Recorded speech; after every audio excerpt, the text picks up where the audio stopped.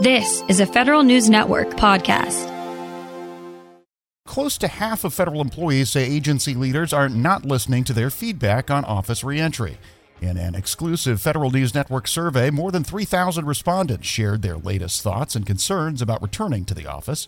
Here with some of what they had to say, Federal News Network's Drew Friedman. Hey, Drew. Hey, Jared. How are you? Good, thank you. So let's dig into the results a little bit. Agencies are getting some of their employees back into the office, although I think it varies agency to agency. What did survey respondents from across the government say about some of those plans? We saw in our survey that about 43% of respondents are currently working entirely remotely. That's slightly higher than what we saw in the Federal Employee Viewpoint Survey for 2021. But regardless, there has been a drop in telework this year. Many agencies are telling their employees they have to come back into the office about 1 day a week or 2 days per pay period. And we can't say for sure if that's necessarily related to a drop in employee satisfaction and engagement in FEVs, but that's a similar trend that we saw in our own survey. We saw that 2/3 of respondents say that they're concerned about their agency's return to office plans in the Federal News Network survey. And just over half, as you said, are not satisfied with the way their agency is conducting those plans. Many said that the past 2 years and change prove that teleworking is successful. It started out as a necessity for COVID-19, but it's extended beyond that a bit now. A lot of respondents of our survey said that it increases their productivity, and they felt like, it's maybe not necessary for them to return to the office possibly ever. And we also asked folks what their biggest concerns about coming back were. What were some of the specifics that we heard? The top concern for people who were looking at coming back to the office, they said that the commute was the biggest concern. But other ones up there as well were COVID-19 safety procedures, work-life balance, and reduced productivity. But for the commute, they said that going to and from the office each day takes time out of the day when that could have been better spent working from home. And also, many said that when they arrive at the office, they find it empty, or they're doing things that there's not really a need to be in the office for. So there is some frustration there with employees saying, they don't feel like there's any reason to go to the office aside from it just being the policy of the agency. And how about on the guidance level? How do people feel about the guidance they're getting, both government-wide and from their own agencies? So that was a bit of an issue in the survey. Many respondents said that they were concerned about the way that their agency was communicating on the guidance or what they were saying about it.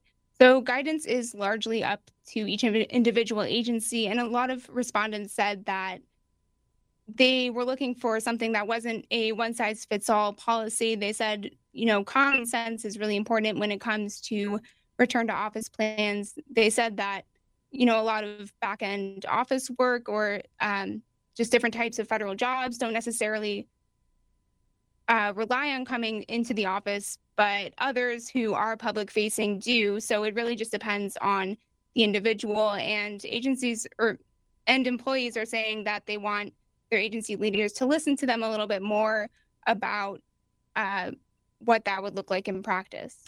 And do people generally feel like their agencies are listening, or is it possible to even generalize about that question? It's hard to say. And I think that one interesting trend from the question when we asked if agencies are listening to their employees, a lot of survey respondents did say, maybe the agencies are listening, maybe leadership is hearing what they're saying, but there's no action. There's no second part of that. So they might say, okay, we understand that you're concerned, but there's no response to that, and there's no communication on, how is that looking in practice. So I think that's where at least some of the respondents were concerned about the way that agencies were implementing these plans.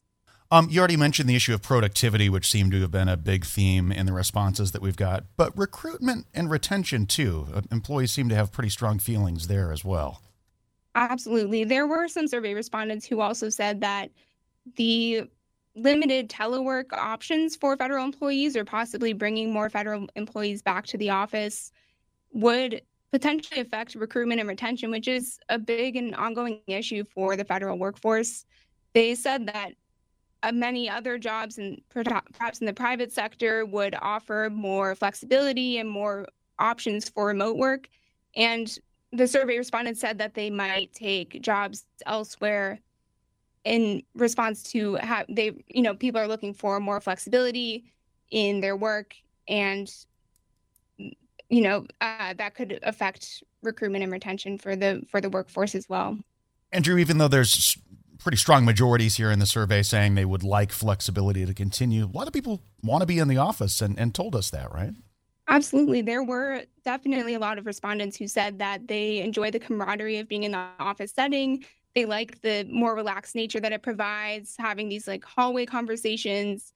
And a lot of newer federal employees wrote in the survey that they were finding it hard to get acclimated when entirely teleworking. For instance, one respondent wrote that they like face-to-face communication and wouldn't mind more office work, but they also come to appreciate the flexibility and simplicity of working from home. And another person said they like the idea of having a balance, having maybe 2 or 3 days in the physical location and then 2 or 3 days teleworking as well.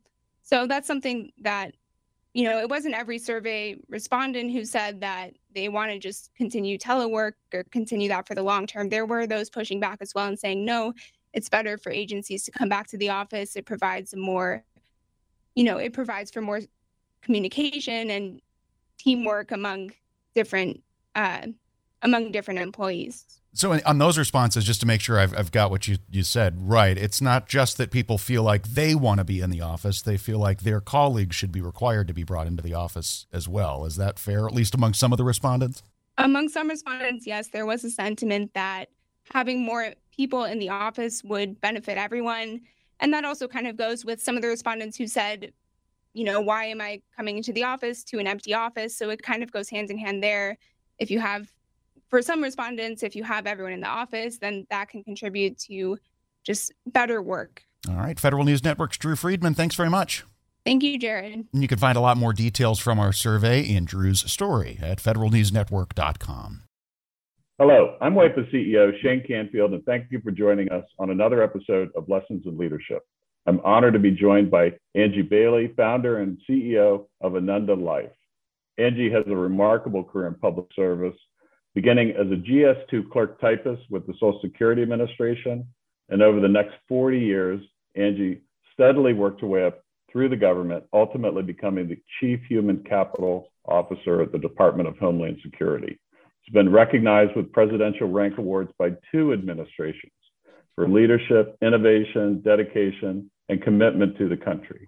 Angie, thank you for joining us. Thank you, Shane. What a pleasure to be here. Angie, you've made quite a name for yourself as a leader in the federal workforce. Who was the first person you remember looking up to as a leader, and what about them inspired you? I often think about this because, sometimes we think of the people that we look up to the most as being somebody that throughout our career has, been at the highest levels and all.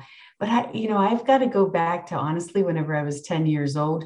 And I remember I really wanted to play Little League baseball on a boys team. I was the only girl. And interestingly, it was the women who would keep saying to me that, no, I couldn't play. And then one day, whenever I was there to sign up yet again, there was this guy, his name was Delbert Beiser. And I remember he had like red hair and he had wad of tobacco in his mouth and greasy overalls and everything. And he said, I'll take her on my team. And, just looking back on that, there's so many leadership lessons and things that I just really admire about him. And actually, I thought about throughout my entire career.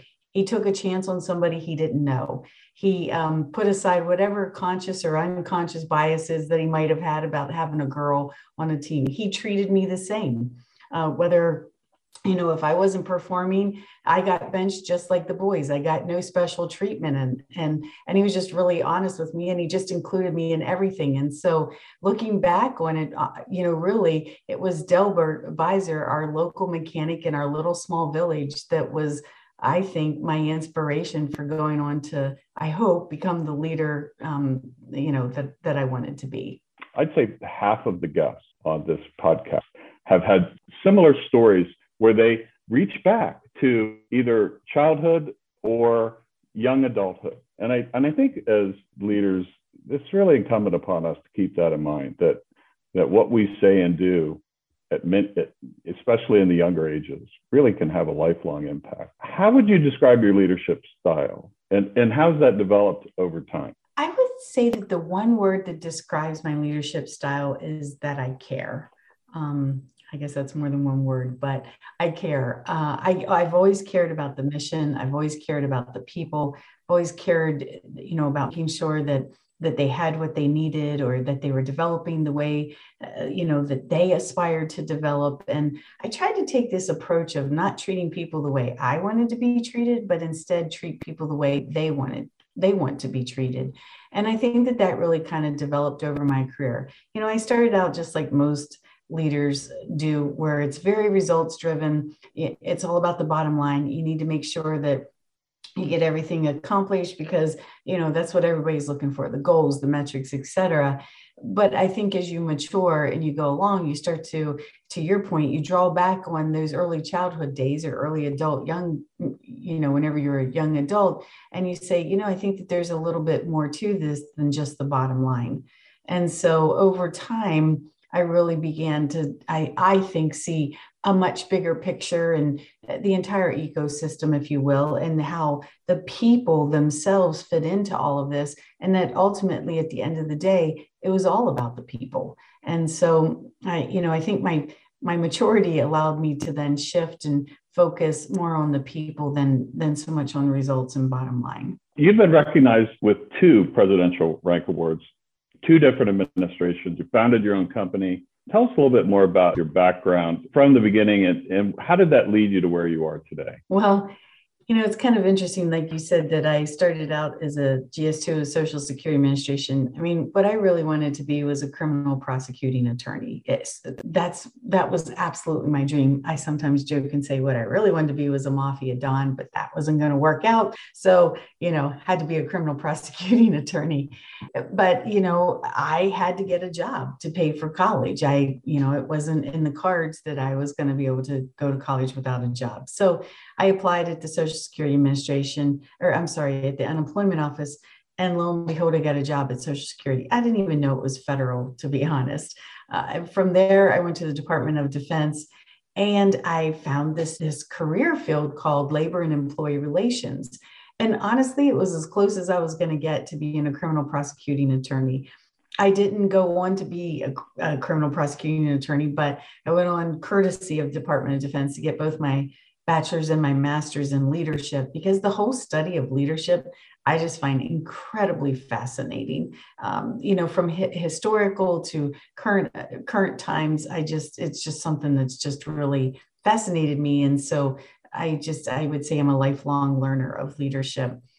And then I would say some of the other things that got me maybe where I am today is I never really said no to anything. If people asked me to take on a new challenge, even if I wasn't sure I was going to be successful at it, I would say, you know what, not sure this is going to work out, but more than happy to give it a try. And it always worked out.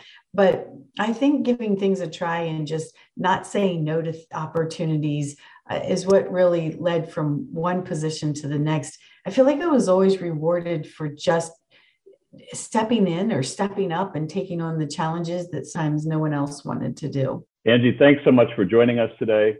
Oh, thank you, Shane. It's such a pleasure. I really appreciate you giving me this opportunity. Thank you. This has been the Lessons in Leadership podcast. I'm CEO of WEPA, Shane Canfield. Looking forward to talking to you next time. This episode is brought to you by Zelle. Whenever you're sending money through an app or online, it's important to do it safely. Here are a few helpful tips. First, always make sure you know and trust the person you are sending money to. Second, confirm you have entered their contact details correctly. And finally, if you don't trust the person or your recipient is rushing you to send money right away, think twice before sending money through an app or online. Grab a 30-day free trial of Live by Live Plus, and you'll get unlimited skips, commercial-free music, and all of the podcasts and live streaming events you can handle. Visit livexlive.com/podcast1 to learn more and start your free trial.